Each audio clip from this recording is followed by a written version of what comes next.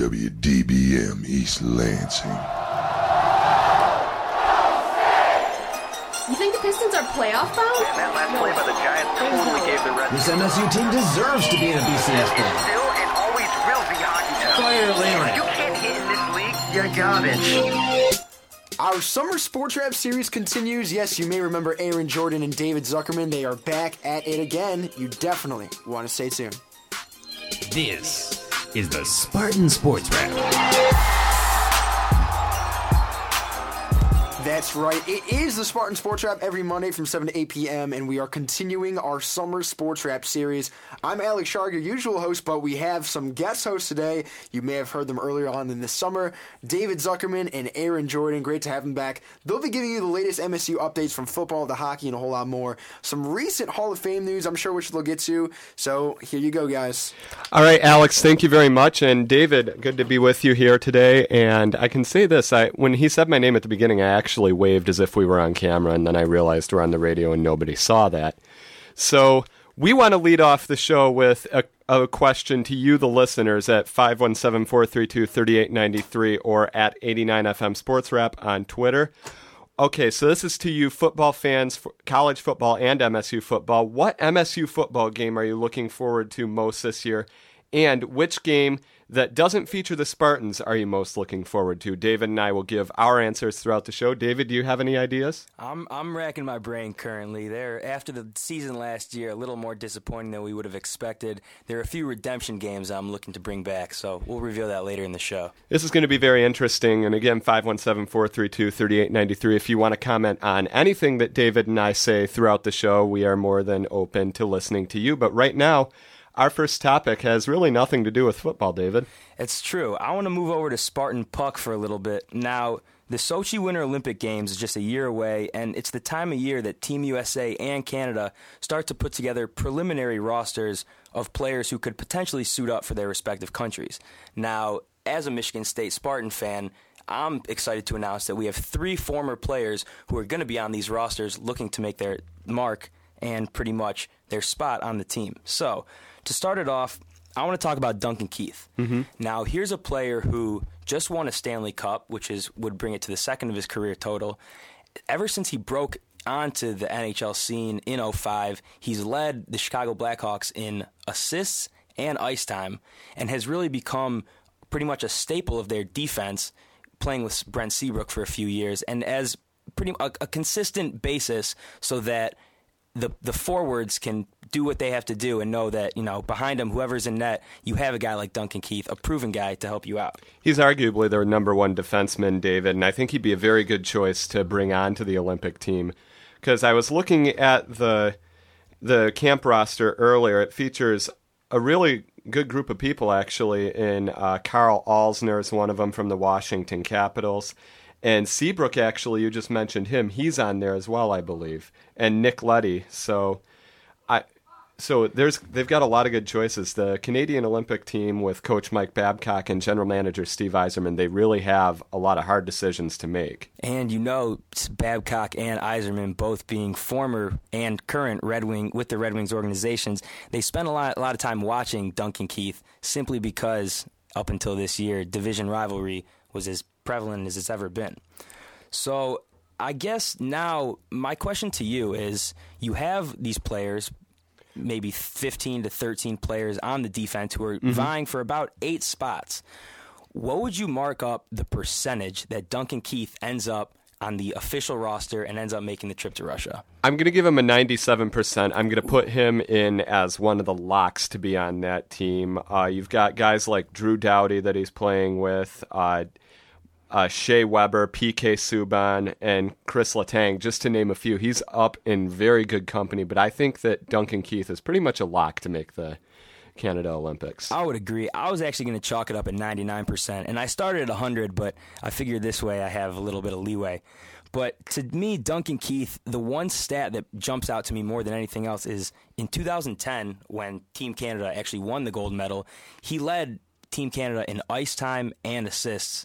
And that number right there lets me know that this is a player that Babcock he wants on the ice regardless. He no matter what's happening, power play, penalty kill, even strength, he wants him out there because he knows he's going to produce, he's going to make players better, and he's not going to let up any goals, at least at an excessive rate that some of these other younger guys might not have enough experience to kind of challenge. He's got a lot of trust in him, obviously, and again, like you said, they used to play the Chicago Blackhawks because of the Central Division. They were Central Division rivals, or I think they were in the Central. Yeah, they were. In when they were in the Western Conference. So that's going to be interesting to see how that happens. And another one we mentioned, another former MSU player, Ryan Miller, he was the starter for the U.S. Olympic team back in 2010, but you have his chances of making the team lessened, I think. Honestly, this is the one that kind of racked my brain up the most. I like Ryan Miller in terms of what he's done over his career. He's proven his track record is there. There's really nothing else that anyone can say about his longevity. Unfortunately, the position of goalie is a "what have you done for me right now" type of position, as we've seen with Rick DiPietro, as we've seen with, Tim Thomas went from a Conn Smythe winner to not being employed. Back with Chris Osgood and Jimmy Howard, too. The year after Chris Osgood took the Wings to the Stanley Cup Finals for the second year in a row, Jimmy Howard becomes the starter because Osgood struggled. And to me, what Ryan Miller had done in 2010 was remarkable, and he should be remembered for that performance for pretty much all of Olympic eternity. But in the terms of what have you done for me recently, this year he went 17-17. He couldn't really get a good Buffalo Sabres team to the playoffs in an Eastern Conference that, the 6th, 7th, and 8th seeds of that conference aren't the strongest teams. So this is a backstop who, if he's playing well, he should be able to get the roster he had in Buffalo up to as a playoff team. His save percentage was down, his goals against was up. This is just he's a goalie who you can do it over a career, but the Olympics only last a couple weeks. He doesn't have a lifetime to prove himself for this. No, he doesn't. And you got to think about who he's going up against, too. He's going up against guys like Craig Anderson, who in Ottawa last year, up until he got hurt, was putting up Vezina Trophy-worthy numbers. Absolutely phenomenal. And probably one of the key reasons that the Ottawa Senators made the playoffs last season. Oh, 100%. And Jimmy Howard, really need I say more than that name? Detroit Red Wings fans know this. I'd again say the reason not only really that they made the playoffs last season, but also the fact that they got to the second round and got as far as they did against the Chicago Blackhawks, who were obviously the Stanley Cup winners, but also an absolutely phenomenal team. And the Red Wings pushed them to the breaking point. And they did so with a pretty mediocre defense, some would say. Exactly. And especially once they lost Danny DeKeyser, who was easily their number 2 defenseman. When he got hurt, the defense took a huge step backward in the Anaheim series. And then you got Ryan Miller, of course, Jonathan Quick, who I think is the lock to be the starter. He's been absolutely phenomenal the last 2 seasons. Again, the Los Angeles Kings just played a hot Blackhawks team at that point, and I think they very easily could have repeated had the Blackhawks not been playing the Kings in the Western Conference Finals. And then Corey Schneider, that's a little bit of an intriguing possibility for me because he wasn't great when he was in Vancouver. He was very good. But the big reason he got the starting position there was because Roberto Luongo was struggling. And now he's with the New Jersey Devils. And I was talking to you about this before the show. I think Corey Schneider would be the starter in Vancouver going into this season if they could have traded Roberto Luongo, but nobody wants that contract. It runs through 2021, and why would anyone take on that cap hit in today's NHL? Exactly. I think that this year it is going to be a competition for more the backup goalie to Jonathan Quick, and that competition will be between Jimmy Howard and Ryan Miller, and I think Jimmy Howard ultimately comes out on top on that one. I'm going to give a 45% chance that he makes it. Ooh, okay.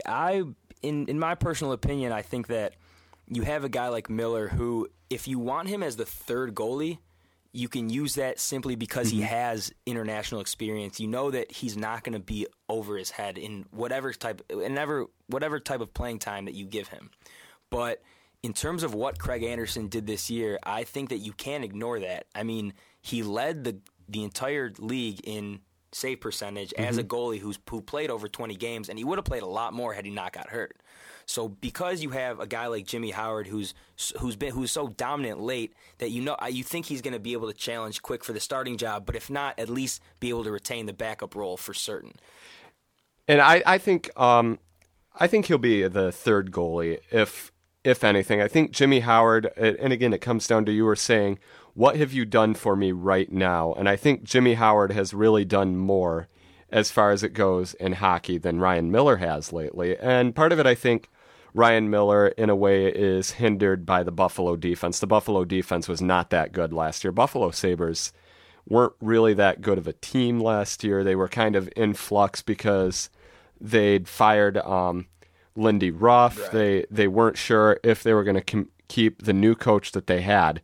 So I think that Jimmy Howard, though, has the better chance between the two of them. So that's why I'm giving him less than a 50% shot. Okay, I'd say that's a pretty fair stand. I also think that the third goalie competition is going to come down to the proven Ryan Miller versus the NHL proven Craig Anderson, who hasn't really made his mark in international play yet, but that's just because he hasn't gotten the opportunity to do so. Well, and the thing is, it's like, but I go back to, again, you can't go based on what they did in the past. If the Red Wings had done that with Chris Osgood back in 2008, I know this isn't the Olympics. I'm talking the NHL right now, but if they'd have gone back to him taking them to the Stanley Cup Finals 2 years in a row in 2008 and 2009, they wouldn't have made the playoffs that year because Jimmy Howard flat out was the reason they made the playoffs that season because Osgood was struggling. The team was pretty much an infirmary at that point because they'd lost guys like Johan Franz and guys like Pavel Datsyuk and Henrik Zetterberg at times. So Jimmy Howard was really their stalwart that season.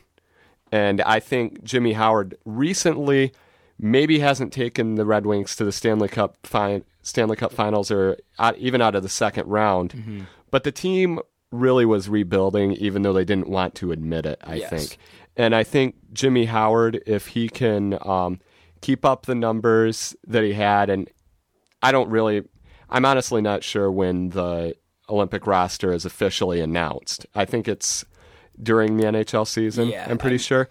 So if Jimmy Howard can start off hot early, I think he has a really good chance to be the backup. Well, you also have the executives from Team USA and Team Canada were talking about how because it's a year away, the players who are invited to these camps aren't necessarily, this doesn't mean this is the end-all be-all of who's going to be on the roster. You know, players who weren't invited to the camp still have a chance to prove themselves at the beginning of the year, you know, maybe in the preseason, in whatever capacity they have to kind of show off their talent.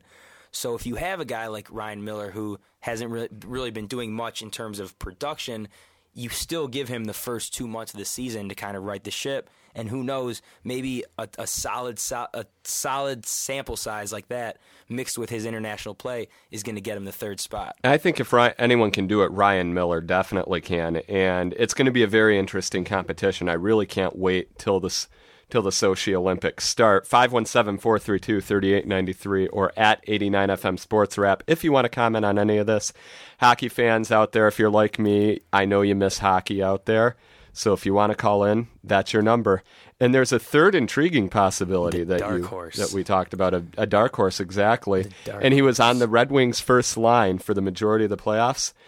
David, I present to you Justin Abdelkader. Ooh, now here's a player who, as a Red Wings fan, I'm hoping that's an 100% chance he makes it, although that seems pretty unrealistic at this point. But you definitely have to look at the intrigue that he brings to this team. Now, here's a player, he's 26 years old, so you know this won't be the last Olympics he ever competes in because he has a longevity still ahead of his career, provided he doesn't get hurt or anything. But you have a guy who started his NHL career as a fourth-line hustle player. He played with Darren Helm. Babcock called on him for his grit and physicality and hustle. Before Jordan Tootoo was even on the Red Wings, he was pretty much the muscle. He was the hired gun of the team. At a game I was at a few years ago, I actually saw him get in a fight right in front of my section. That's probably one of my favorite moments of a Red Wings game that I've been to. I just want to throw that out there.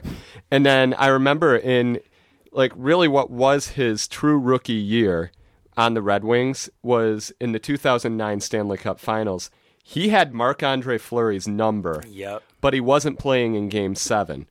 I question why that is to this day. I mean, yeah, hindsight's 20/20, and we all know that especially is true in sports. But I think that if he'd have been able to, if he'd have been playing in place of Kirk Maltby, respect to him, he just wasn't having the type of numbers that Justin Abdelkader was having against Marc-Andre Fleury. I think the Red Wings had a better chance at winning that game. You could say that. Because the young energy that he brought, too. Yeah. And he brought a ton of grit to the team in the Chicago Blackhawks series that they really needed. The Chicago Blackhawks are a physical team. Yes. And that really doesn't match up with guys like Henrik Zetterberg, Pavel Datsyuk, who can be physical, but really are more of finesse players. Yeah. And the Red Wings defense truly is, with exception to Nicholas Kronwall, truly a finesse defense.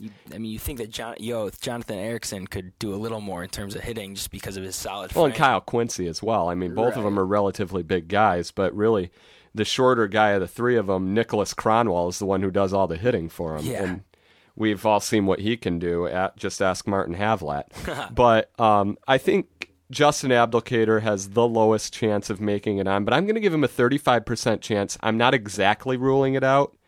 I just don't think, just given the guys that they have on there, and truly all-stars, you've got guys like Max Pacioretty. He's not an all-star, but he's been very good for the Montreal Canadiens. And Ryan Kessler, Phil Kessel, Patrick Kane. You can't overlook that guy, obviously, and the Red Wings couldn't. And just, you got to think about, he's maybe a fourth liner at best on the U.S. Olympic team. I would definitely agree with that. I don't see him being a top 6 forward and going and making some big type of productive splash. But he's not a goal scorer, and that's what you got to think about. He's not a goal scorer. He's a bit of a playmaker, but more the physical guy who sets up the team to allow them to make the plays. Right, but would you say that in this past year he has kind of come into his own more as a scoring threat? Oh, absolutely, no mean, doubt. Here's a guy who his career high, I believe, was 8 goals for his entire season, or for an entire season, and that was in 81 games.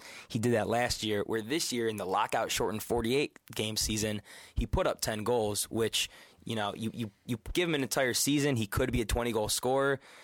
He learned to play a little more with Datsyuk and Zetterberg, so now he's got more of a finesse players to play around, players that he can set up, that can set him up. And the one thing I found interesting was that the executives for the Team USA were really preaching that, listen, we're going to the Olympics. We're not looking to field an all-star team. What we need isn't 12 guys that can score 30 goals and do nothing else. The Team USA has really they sort of carved out their niche last year as a team that's gritty, physical, and can provide balanced scoring.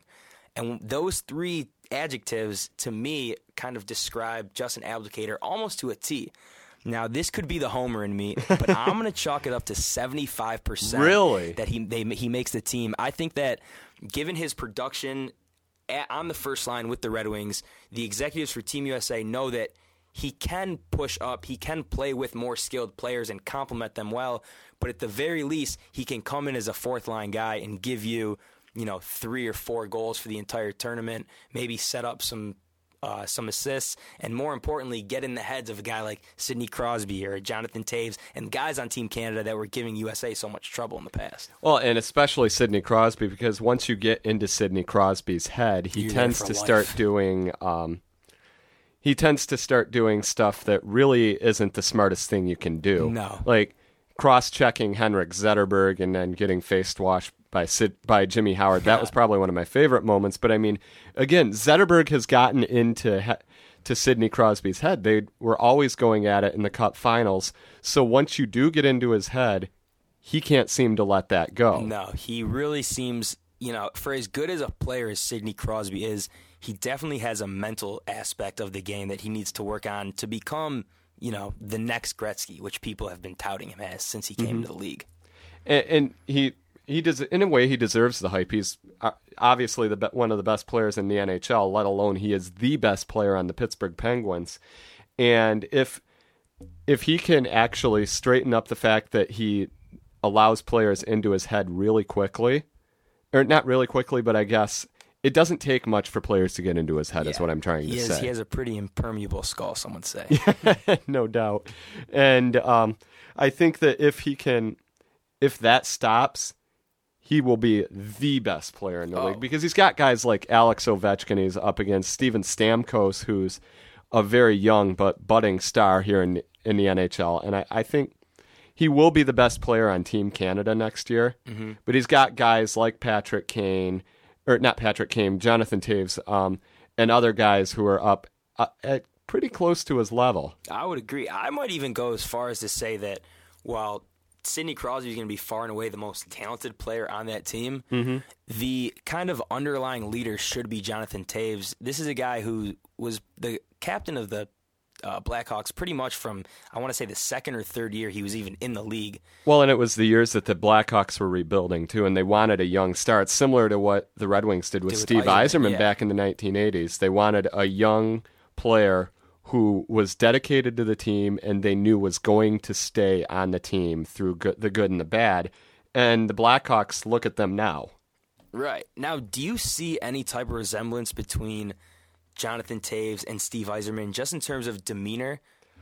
Not really. It's hard for me to say. I mean, as far as their talent, I definitely see a lot of similarities, not necessarily as much as demeanor. Really? Because we saw in the playoffs where he was just not even Zetterberg, but what I'm going to say is Jonathan Toews, when the going got tough, he tended to take dumb penalties and just really, again, goes back to the mental aspect of it that we were just talking about, Sidney Crosby. Yeah, see, I only really saw that in the first few games. I saw Zetterberg kind of get in his head. Zetterberg was essentially matched up against Jonathan Toews like you would put a guy on Kobe for a series, like you put a guy on LeBron. Like this was a man-on-man defense and essentially offense. It was wherever Toews was, Zetterberg was following. And while Zetterberg got into his head and seemed to really put Toews into kind of a meltdown position, once Game 5 hit and the Blackhawks just kind of flipped the script on the Red Wings,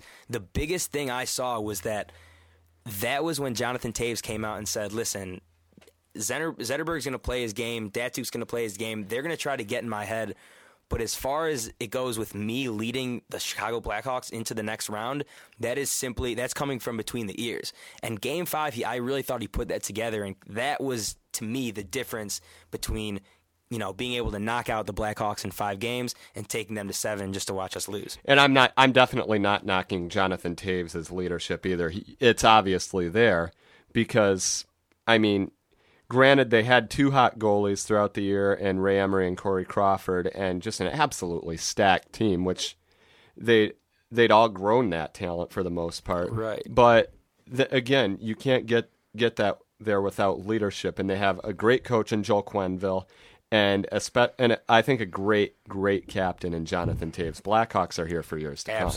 Absolutely. And just other interesting names that are on the Canada Olympic team, aside from Duncan Keith on defense, again, are Carl Alsner, Drew Doughty, Shea Weber, and PK Subban, as well as Chris Letang and Alex Pietrangelo, another former division rival for the Red Wings. That's true. And between Pietrangelo, Letang, Weber, Doughty, I think those are 4 almost guarantees. Mm-hmm. So then you have essentially 4 more spots. My interesting question is, do you think that Babcock is going to see the way that Duncan Keith and Seabrook played together and possibly put Seabrook on the team as a reserve if Duncan Keith is there, just knowing that worst comes to worst, we're going to have familiarity back in the blue line? Well, and that's the type of coach that Mike Babcock is, too. He knows his players. He knows where their capabilities are. I think Seabrook definitely has a very good chance to be there as an alternate. I don't think he's going to be starting in the first game. Nor should he, in my opinion. But I think he has that familiarity with Duncan Keith. They played really, really well together in the playoffs and during the season. I think that he definitely could be there. It's proven. Well, it's definitely going to be interesting to see how it all plays forward. 517-432-3893 if you would like to comment on any of that. We've thrown a lot of information at you, but again, guys like Justin Abdelkader, Ryan Miller, and Duncan Keith, all 3 former Michigan State Spartans and well-known players in the NHL, all have a chance to make the Olympic rosters this year. So if you want to give us your percentages of what you think their chances are of getting on the team, or if you want to comment on the percentages that we threw out, there's your number, at 89FM Sports Wrap. My Twitter handle, Aaron Jordan, at AJJordan1210. David, do you want to throw yours out there? My Twitter handle at DZuck9. All right, and we are going to be talking Michigan State football coming up soon, and we're looking at the schedule here. And the question, again, that we posed at the beginning is, this season, what game are you looking forward to that MSU has? You got a lot of great choices there in Notre Dame, Michigan, obviously, Nebraska, and a dark horse could be Northwestern or Iowa. And then what game are you looking forward to that Michigan State doesn't play? And you could pick Michigan, Ohio State. I know what my game is. David, I know knows what his game is. But even something like USC or Notre Dame, that could be a very good game this year, too. Yeah. USC is an intriguing team coming into this year. Just because they don't have Matt Barkley, they have a lot of questions at the quarterback position, I think. That's true. It's definitely a team that is going to be unproven, but we found that with unproven comes budding stars that just kind of come out of the woodwork. Just ask Johnny Manziel. And again, that's your question. Let's go back to just Ryan Miller for a second, though. He had a lot of success, and probably the biggest impact on the U.S. Olympic team. He was absolutely phenomenal throughout that. They were playing in the gold medal game. They were playing a Team Canada that had guys like Sidney Crosby, like Patrick Kane on there.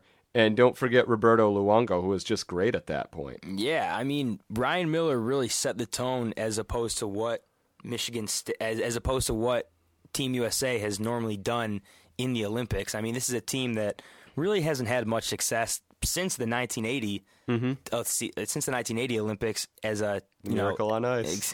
And since then, the miracle really hadn't come until Ryan Miller kind of got his groove back.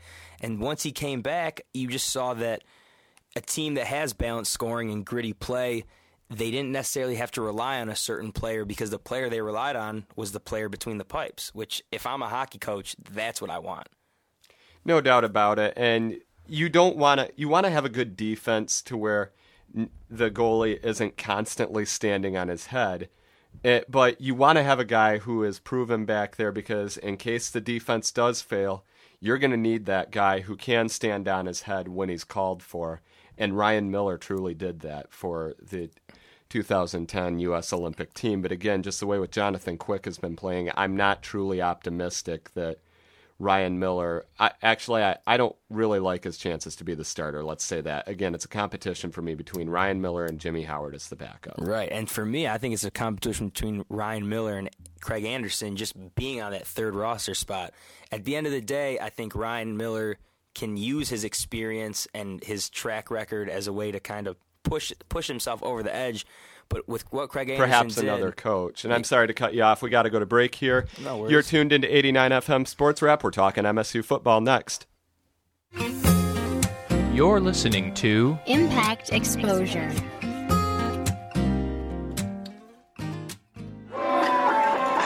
I'm out of here. Thanks again, man. It was good. Wait, time. you were hitting it pretty hard tonight. Are you good to drive? Heck yeah! I am amazing at driving. Yeah, man. You sure? I mean, I can call a cab, or we can get somebody to take you home. Yeah, don't worry. I'm good. Okay.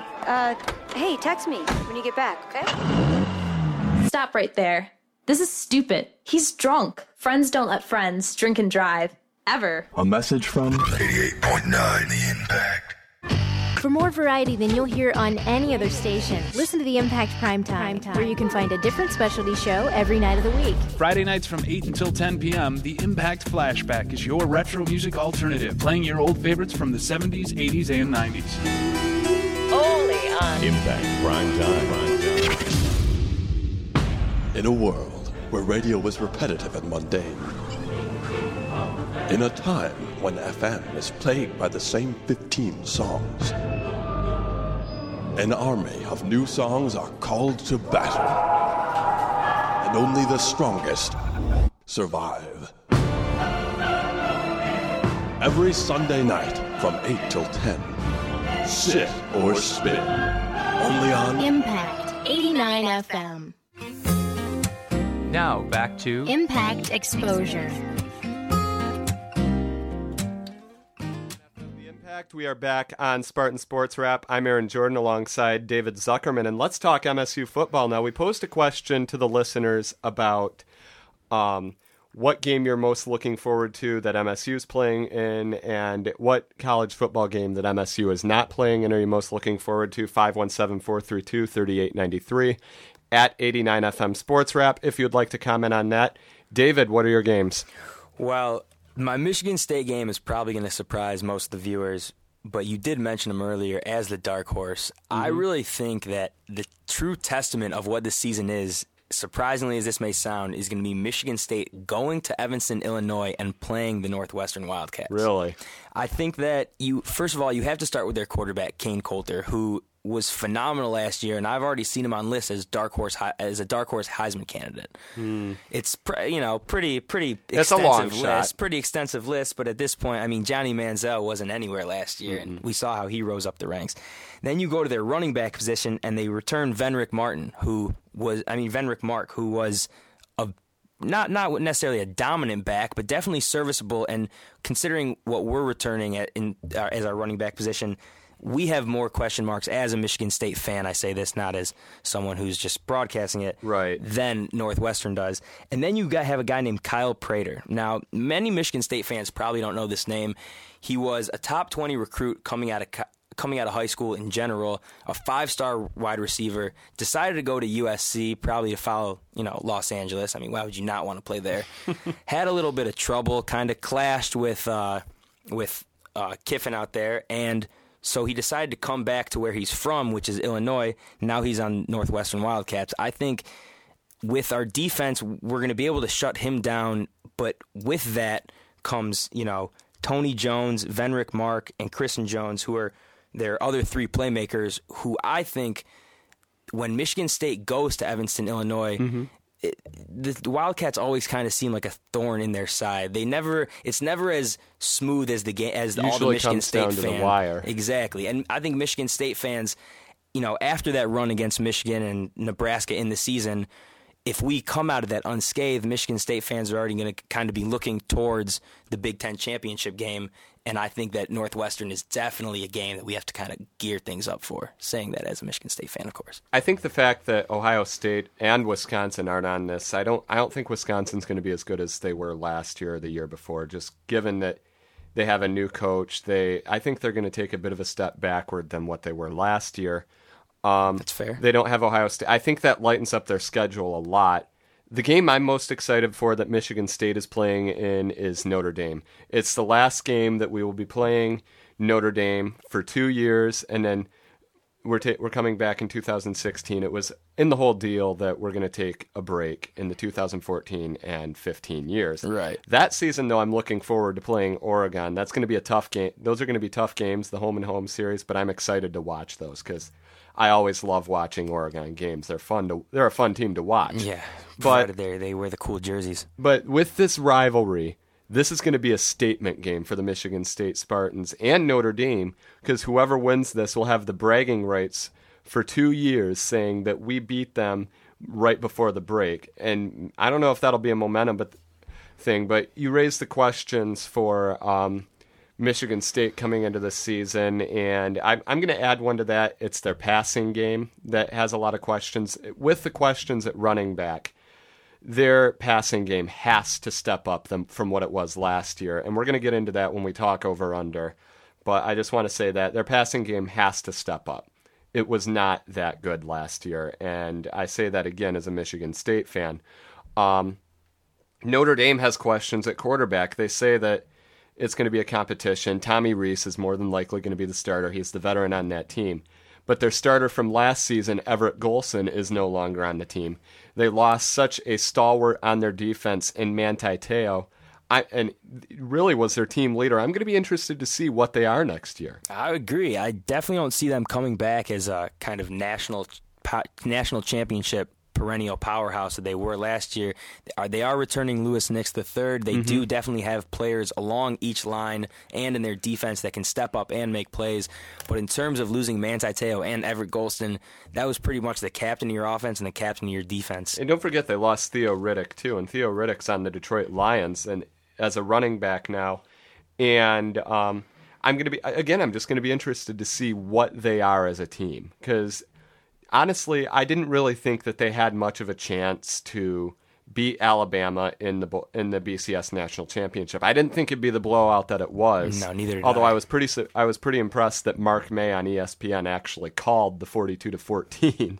I thought it would be more like a 27-14 type of score where it would be competitive, but still Alabama would come out on top. Right. I thought Notre Dame's defense was going to be able to at least slow down Lacey and McCarron a little bit just to kind of afford their offense to move the chains, even though it's against a pretty daunting Alabama defense.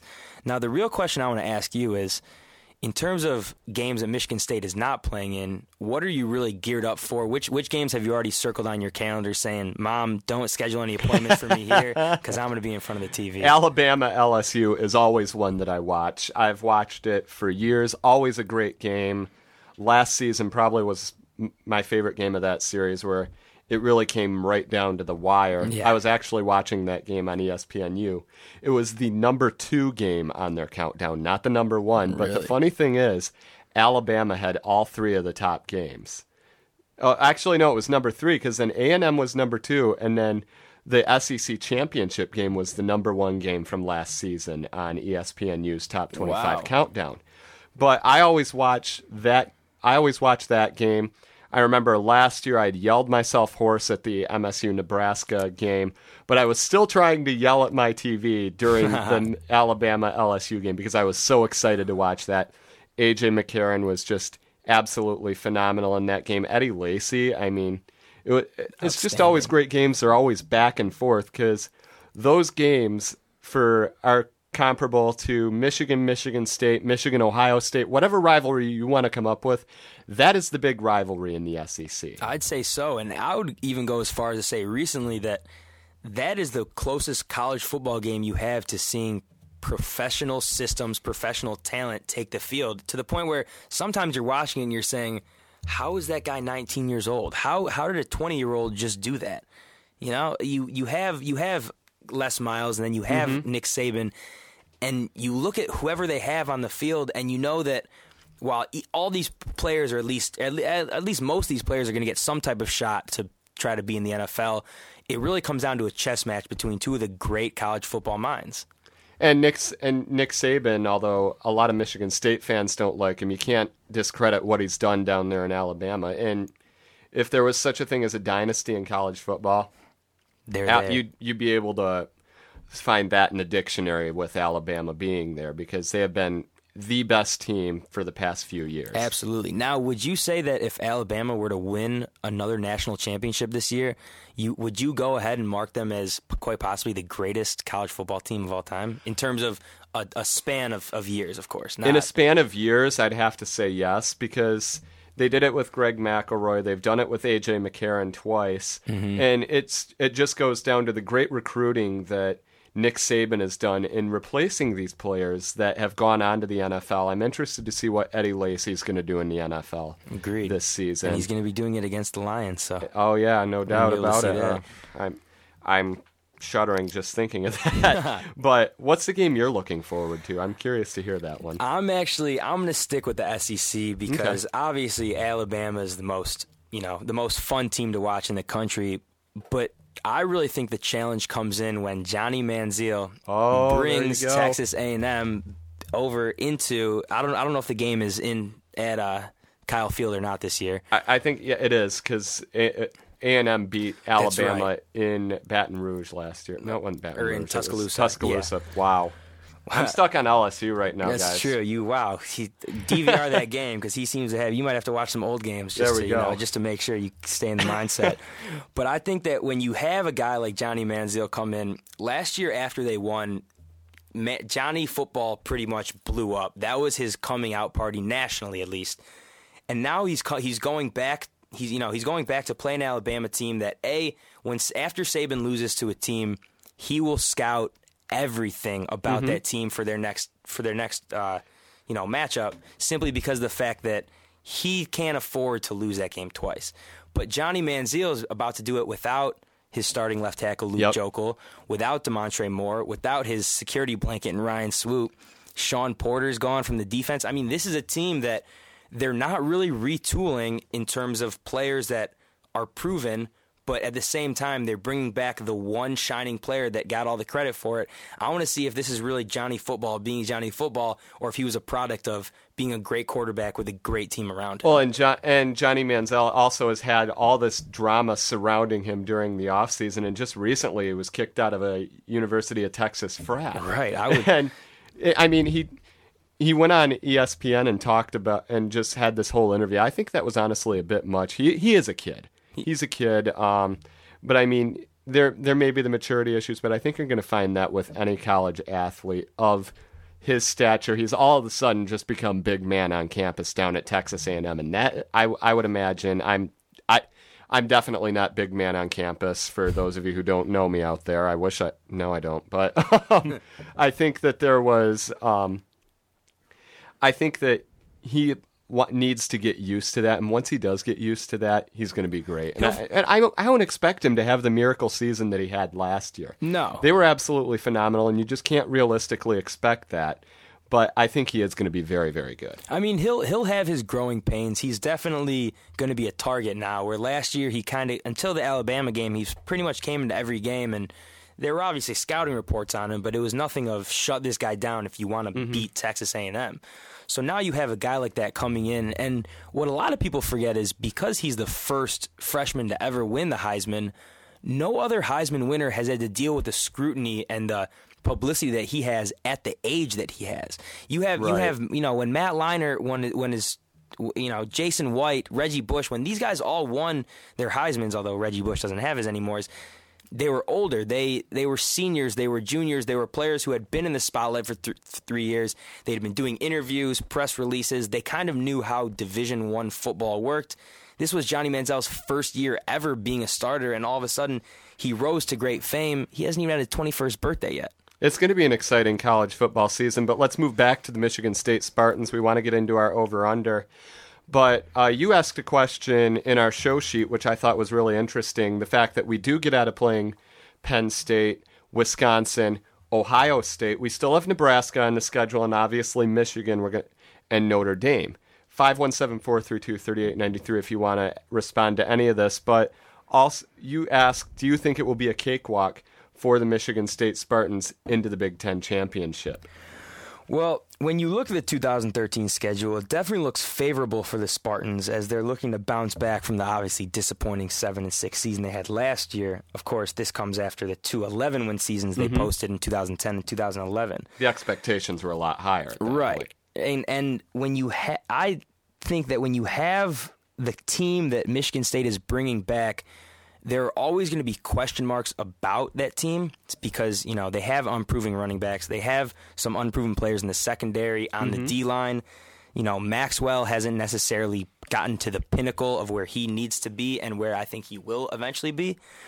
But when I look at this simply from a fan's perspective, the easy schedule is not, in my opinion, what needs to happen to Michigan State. I think that, and you can ask D'Antonio, I'm sure he would agree with me 100%.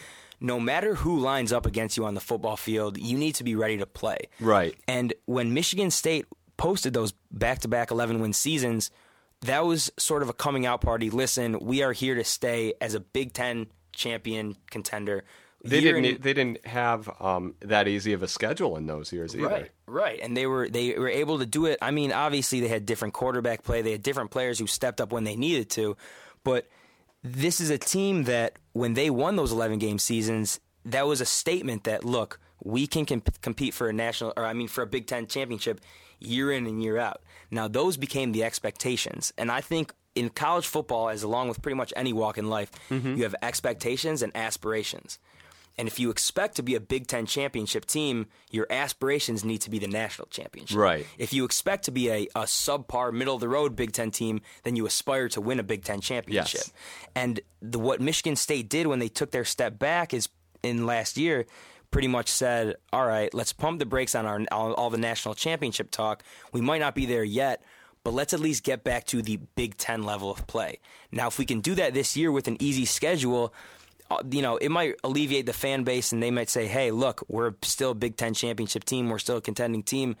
But if you're an ultimate Michigan State fan, you want to win a national championship along with every other fan of every other college football team in the country. And to do that, you need to play tough teams like Ohio State, like Michigan. And I've said this for a while. Ohio State, as of this point, has the best shot of being the national champion. I don't think anyone's going to beat Alabama this year. They're my lock for the national championship. Again, going off of preseason hype. Right. But their track record's pretty good so far. I think no kidding. I think they have a good chance at making the game, just simply based on the schedule. The toughest opponents they have as of now are Notre Dame, Michigan, Nebraska. If they can get through those games pretty well unscathed, I think they have a good chance at making it.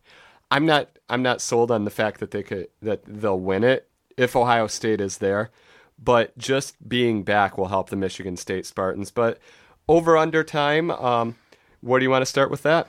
Let's start it with wins. I think that Vegas put the line at 8.5 wins. Mm-hmm. Now I want your take on if you think they're going to go over, drop under, or hit that flat line. I'm going to say under, but only slightly.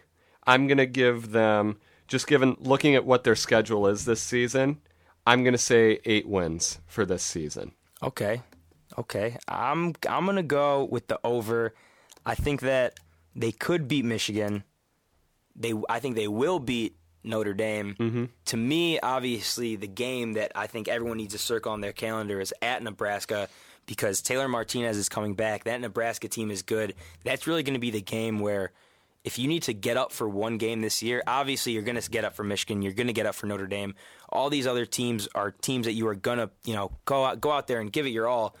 But that Nebraska game is really a game where I don't believe that we're the favorite in it. And even if we come out with that game, I'm still looking at Northwestern. I know no one else is. They need to be prepared to stop Taylor Martinez, yes, too, because I don't even need to say this. He is a fast quarterback. He ran well against us in the game we had last year, and we all know what happened in the Big Ten championship game, a game that Nebraska lost by not so small margins. But still, that was one of the biggest highlights from that game, and it just shows what Taylor Martinez can do. Yeah. Now let's talk about passing yards, and I brought up the fact earlier that passing yards in the passing game is a game where Michigan State truly needs to step up. Last season, they threw for 2,729 yards, and the season before was 3,640. David, over under 3,000 yards. Well, after looking at the season, the schedule of the season, the defenses we're playing against are actually very favorable for a quarterback. Now, I know a lot of people seem to be calling for Andrew Maxwell's job. I'm going to go with an over, and I think that Maxwell is going to throw for all of those 300-plus yards. Simply because last year, while everyone was trying to put the blame on Maxwell and saying he couldn't do this, he couldn't do that, I saw an inconsistent receiving core. That was my biggest issue with last year, was that Le'Veon Bell would get the ball 29 times a game, but when he wasn't getting the ball, Andrew Maxwell had to fit in passes to players who they could make the catch, but they didn't make the catch. Now, you have a guy like Monty Medeiros, who was a redshirt last year, who's going to come on and I think is going to make noise. I think Burbage is going to come on, could have a breakout season, possibly becoming an all-Big Ten selection. You have Benny Fowler, who I think is going to make his way. I like McGarrett Kings a lot, a little slot guy, kind of take the Keyshawn Martin role. Mm-hmm. I really think that if Maxwell can get a group of receivers that he's comfortable with, they've been working all spring, all summer, or they've been working all spring, all summer, they're going to work all fall together. I see that they're going over 300 yards. I'm going to be interested to see if DeAnthony Arnett can make an impact. That's right, as well this year. The transfer. I'm going to see I wonder if he can make an impact where he really didn't have much of one last season. I'm going to go over as well, but again, only slightly. I don't think we're going to match the 2011 of 3,640. I'm going to say closer to 3,300 yards. Okay. I think the passing game will step up because they're going to be forced to. Again, the Michigan State Spartans lost Le'Veon Bell, and that's going to be tough for their running game. But I think they could get over 3,000 yards. Now, speaking of running game, yes, when you have a guy like Le'Veon Bell go to the pro ranks, and all of a sudden you're left with a pretty glaring hole at the tailback position. Mm-hmm. Last year, Le'Veon Bell and the running backs totaled for about 1,942 yards. The year before, it was 1,931. So I have to ask you, over or under on 1,900 yards for the Michigan State running back committee? This is a hard question for me because Michigan State over the past few years truly has been a run-first offense. Now they have Dave Warner, the former quarterbacks coach, calling offensive plays. I think it's going to be slightly under, just given the uncertainties that Michigan State has with the running back position, but it's not going to be that far under. Okay. I'm also going to go with the under. I think that when you have a guy, as of right now, our number one is Riley Bullough, and from what I'm hearing, he sort of gained his role as, if you need 4 yards, Riley Bullough will get you those 4 yards. The man can go between the tackles and just pound the ball. Yeah. But I think that can translate to more touchdowns than necessarily total yards. I think that maybe it's from the 20 to 20, Michigan State's going to have a little more of an issue running the ball. But once we get inside the red zone, Riley Bullough seems like the perfect complement. We've got about 7 minutes left, and I wanted to get to this. It involves MSU football, but I wanted to get to this. There was an article in the Detroit Free Press today that said athletic directors don't expect Michigan-MSU night game anytime soon. And from what it sounds like to me, Mark Hollis, the AD here at Michigan State, really didn't say much about that, didn't really give an opinion either way. But here's what Dave Brandon had to say. We don't think it's a good idea from our perspective, the nature of that rivalry and the intensity of it. When you put it on a prime time and give everybody all day long to gear up for it, I know that hosting at Michigan Stadium, we think that it's probably taking it a step farther than it needs to go. There's plenty of excitement and plenty of high-pitched emotions associated with that game. I don't think we need to kick it off at 8 p.m., and I don't think that will add anything to it and potentially could detract from it. Do you agree with AD Brandon? Wow. I'm sorry, but if that sounds like anything besides a slap in the face to Michigan State fans around the country, then, I must be reading into that wrong. This is a rivalry that each team will get up weeks in advance, circle it on their calendar, and say, this is the game. If we don't win another game all season, this is the one where we have to come out and demolish our competition. At least the Michigan State will. I think just to devil's advocate, do you think that Michigan fans, though, are looking more at the Ohio State game as that game for them? And that's their big rival. I would say Michigan fans are, because Michigan fans always tend to, even if the team is great, they think it's the greatest team in the world. If the team is decent, it's a great team. The Spartan fans thought that last year, too. I remember people saying, after the Notre Dame game, we still go into the Rose Bowl this year. And then after Eastern Michigan, I still heard a little bit, too, and we barely beat Eastern. So, that's a lot of fans throughout the country. And just to play devil's advocate with you there again, I agree with you to a point that it's a slap in the face.